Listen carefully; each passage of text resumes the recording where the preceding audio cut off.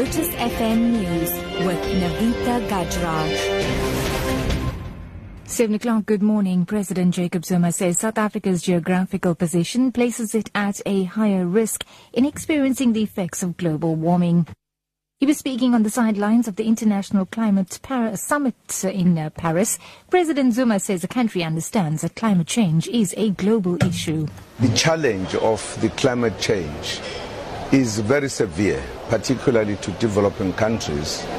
And besides anything, I think South Africa's geographic position does put it in a serious kind of challenge. But that's a challenge that faces everyone.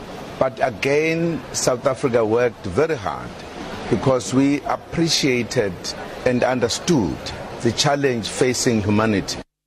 Now, Africa faces a major housing crisis due to the rapid urbanization and growing informal settlements.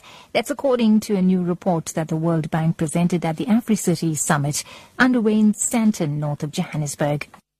It says while many governments in Africa are delivering housing to meet the demands of a growing urban population, these programs are extremely costly to government and out of reach for the urban poor. The bank's Roland White.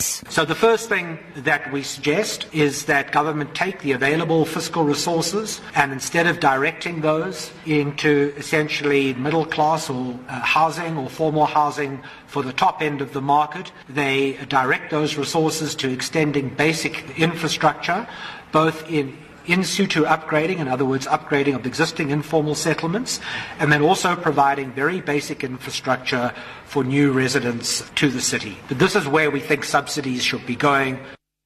Western Cape Premier Helen Zille has accused the ANC of making a mockery of the provincial legislature after the party failed in its attempt to have her impeached. The motion was defeated with 23 votes against 14. Zille says the ANC's allegations are baseless. Leader of the ANC in the legislature, Marius Fransman, tabled the motion after accusing Zille of setting spies on the provincial ANC members. Just because the ANC makes wild allegations does not mean that they are true. In fact, it usually means the dead opposite. Let me also say categorically, Mr. Deputy Speaker, that neither I or the Cabinet took a resolution to spy on anyone. Let me also say quite clearly that I never introduced Paul Skeepers to anybody because I did not know Paul Skeepers.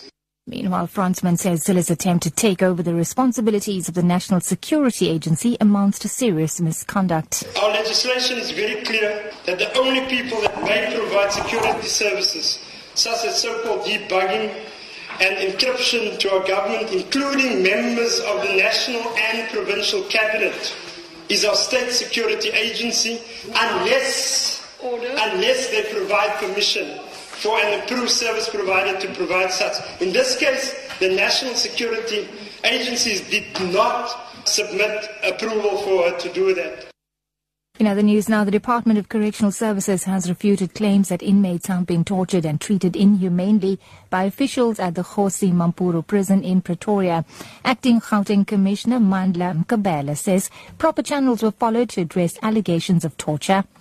The claims arose when lawyers for human rights called for an investigation after sending a letter detailing incidents of abuse against 16 inmates at the hands of correctional service officials.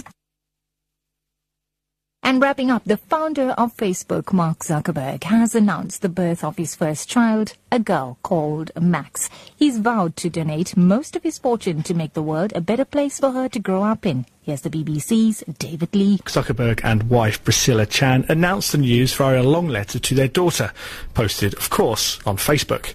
They said the Chan-Zuckerberg initiative will focus on equality, education and advancing human capability.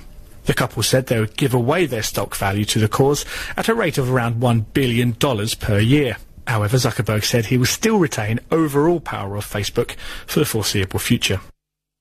That's news at 7. Your top story this hour. President Jacob Zuma says South Africa's geographical position places it at a higher risk in experiencing the effects of global warming. He was speaking on the sidelines of the International Climate Summit in Paris. For Lotus FM News, I'm Navita Gajraj. Headlines at 7:30. Morning.